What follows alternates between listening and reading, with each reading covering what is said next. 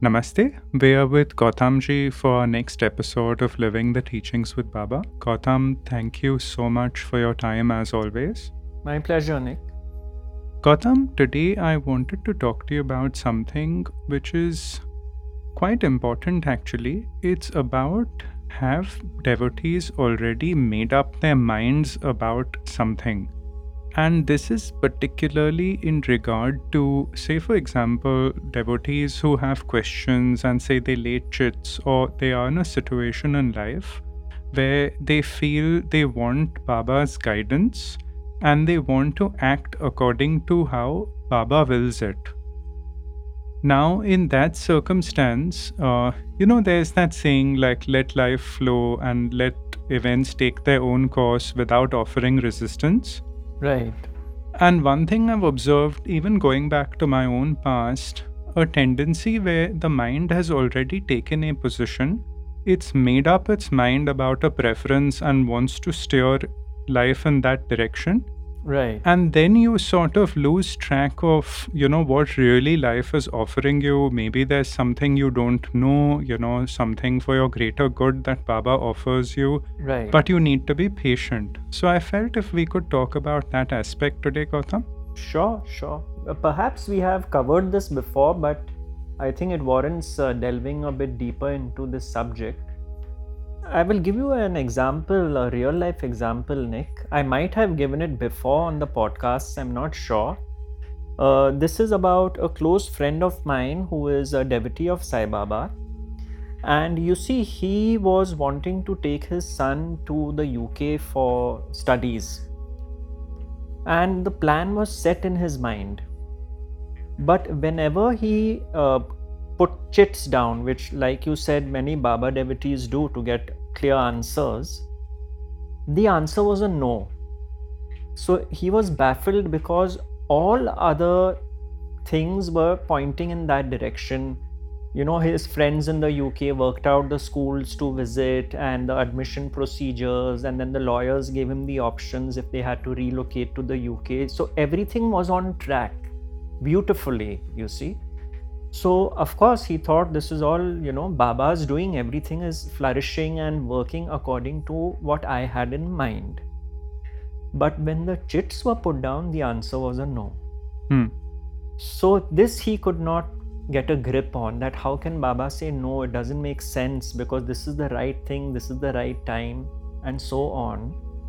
And as we know, he was supposed to go 1 week before the lockdown, and he could not go. And now he sees why the chits were saying no, because it would have been futile to go when the entire world is in lockdown. You see, 4 months of lockdown have happened.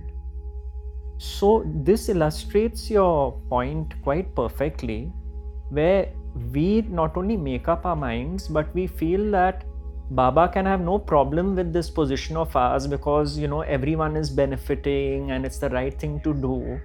And then we get confused when we get intuitive answers which are contrary to what we want to hear. And then we start doubting and questioning. You see, this is what happens when the mind is fixed.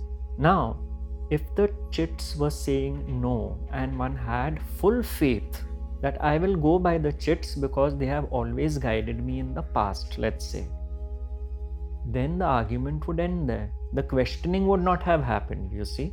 Yes. Now, of course, by God's grace, he has seen the value of the answers in the chits. See, I give this example often in my talks. Imagine it's night time and you are given the keys to a museum.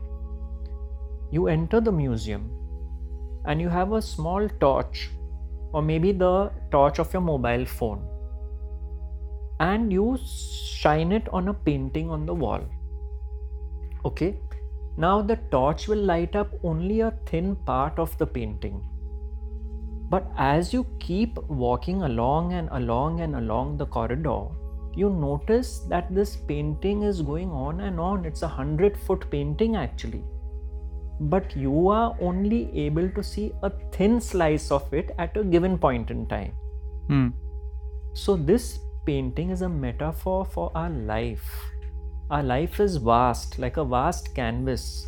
We only see a part of it and then make all judgments on that part, not knowing what the rest of the picture is that is painted.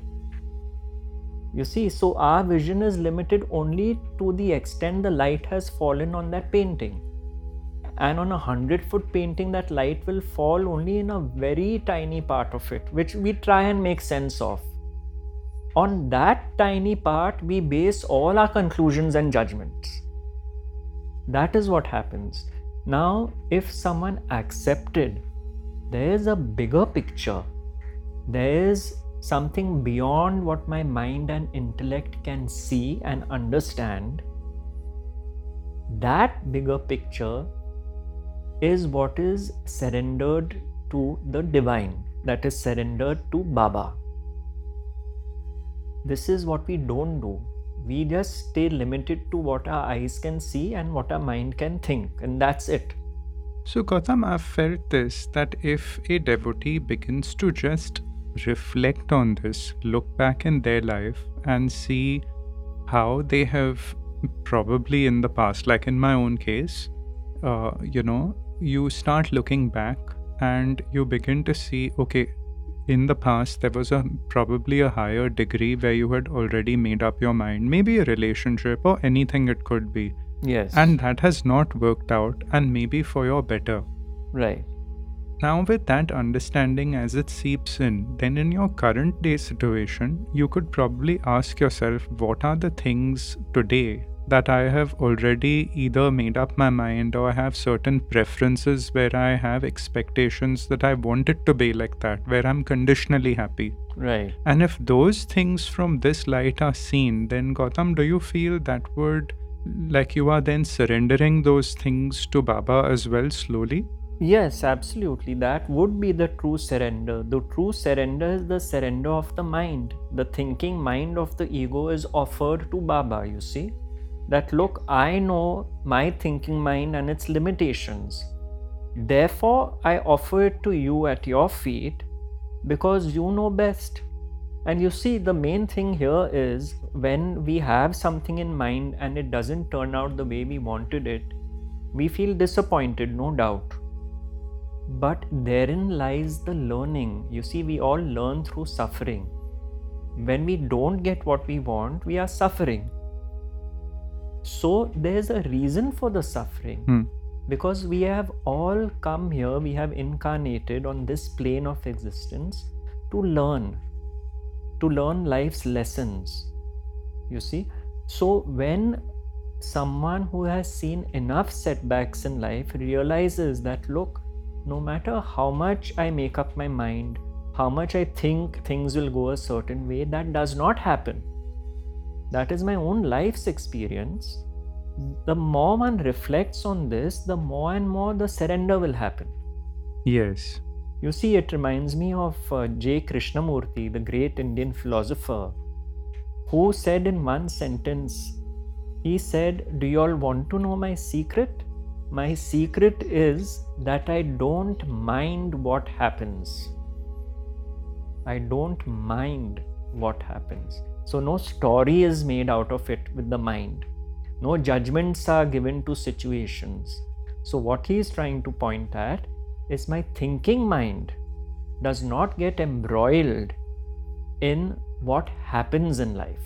You know, Gautam, this is such an important point, and I can already visualize maybe in some devotees this, who are probably not gone down this path of reflection so deeply, that tendency may still be very active, that no, I want to do it and I want to try. In that case, Gautam, I was just thinking of one thing. Suppose you have a preference, like, for example, there is one thing saying, I want this for certain, and there's one thing like a small wish you may have, where you might just present it to Baba, saying, Baba, I would like having this certain experience. It would be great if you wish it, you could give it to me. If not, I'm absolutely fine.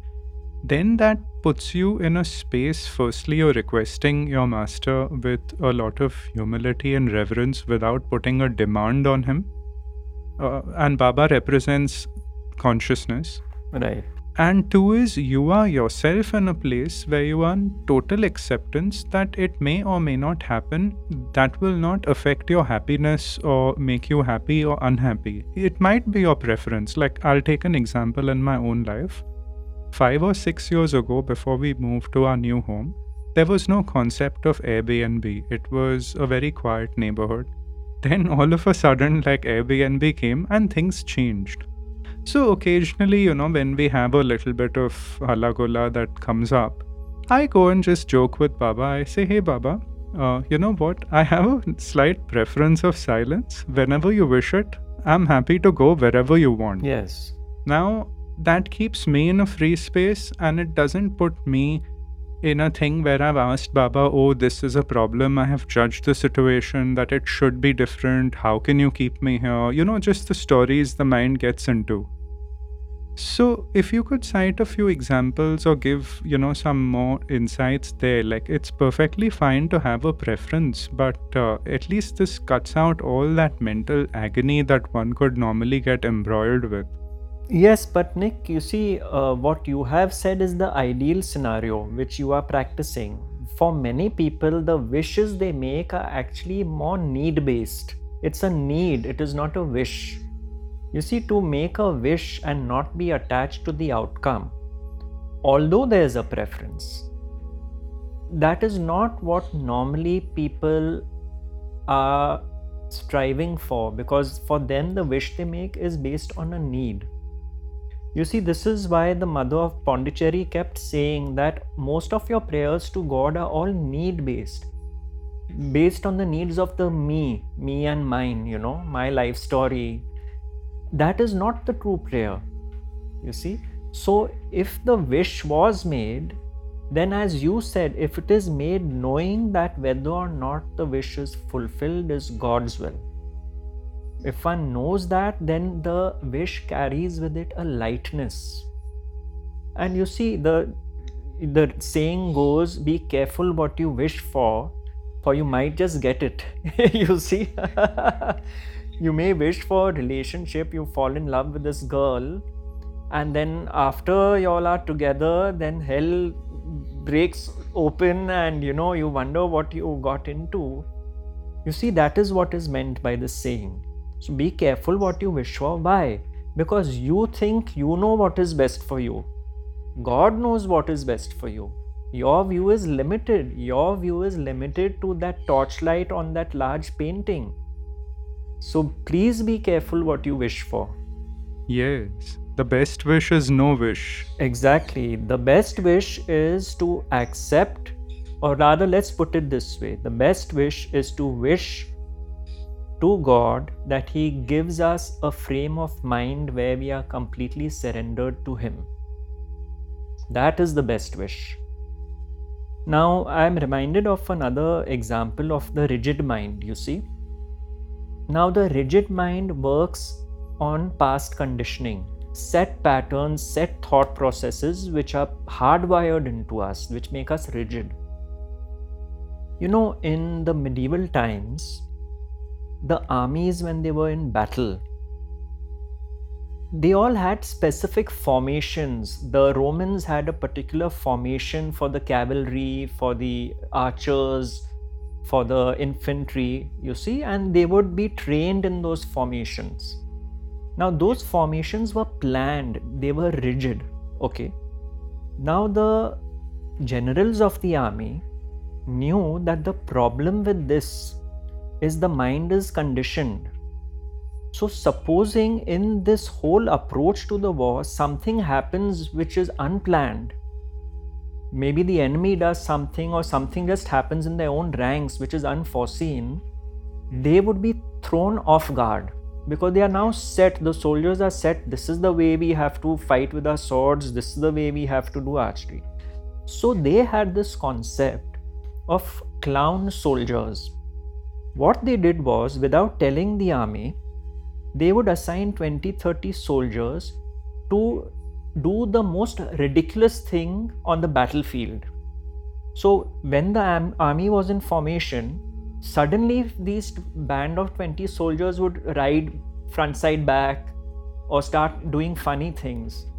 You see, so what were they doing was very important.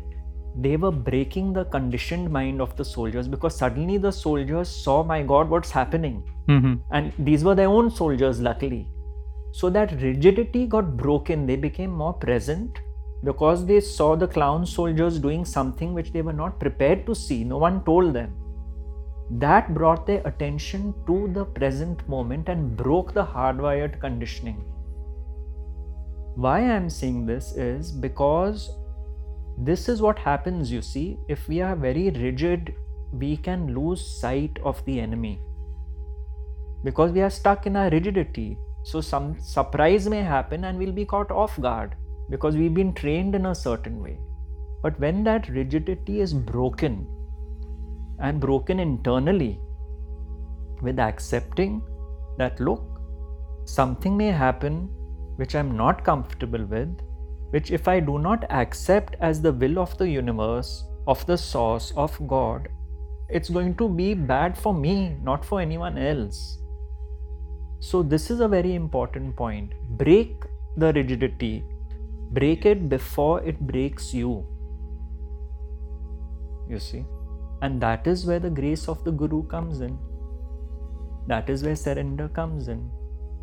So, to repeat myself, surrender this rigidity of the thinking mind to the feet of the Guru.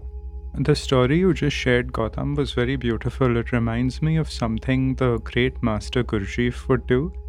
He would get his disciples to dig a big thing in the ground the whole day, dig, and then he would tell them, now go fill that pit up again. And they would be very confused, you spend your whole day digging, and then he would say, fill it up, just to break their conditioning. Yes. And in different ways, different masters do the same thing essentially. They empty you. You see, I'll tell you something very funny on this front. Meher Baba, the great master Meher Baba, he was traveling by train. Okay, now his window was down. Lot of breeze was coming in. So one disciple said, Baba, this breeze is too strong and it's affecting you. So we'll put the window up. So Baba said, yes, you are absolutely right. So he put the window up. And that disciple went away. Then another disciple came and said, Baba, you're getting nowhere. So I'll put the window down. So Baba said, yes. So he put the window down. So the first disciple then came and saw this and fired the second disciple. You're not following Baba's command. And he said, I am following Baba's command. So they got so confused, you see, and the Guru was having a hearty laugh. This is what he was doing. You see, he knew. And each of the disciples thought they were doing something big by taking care of their master. But what Baba was doing is breaking their rigidity.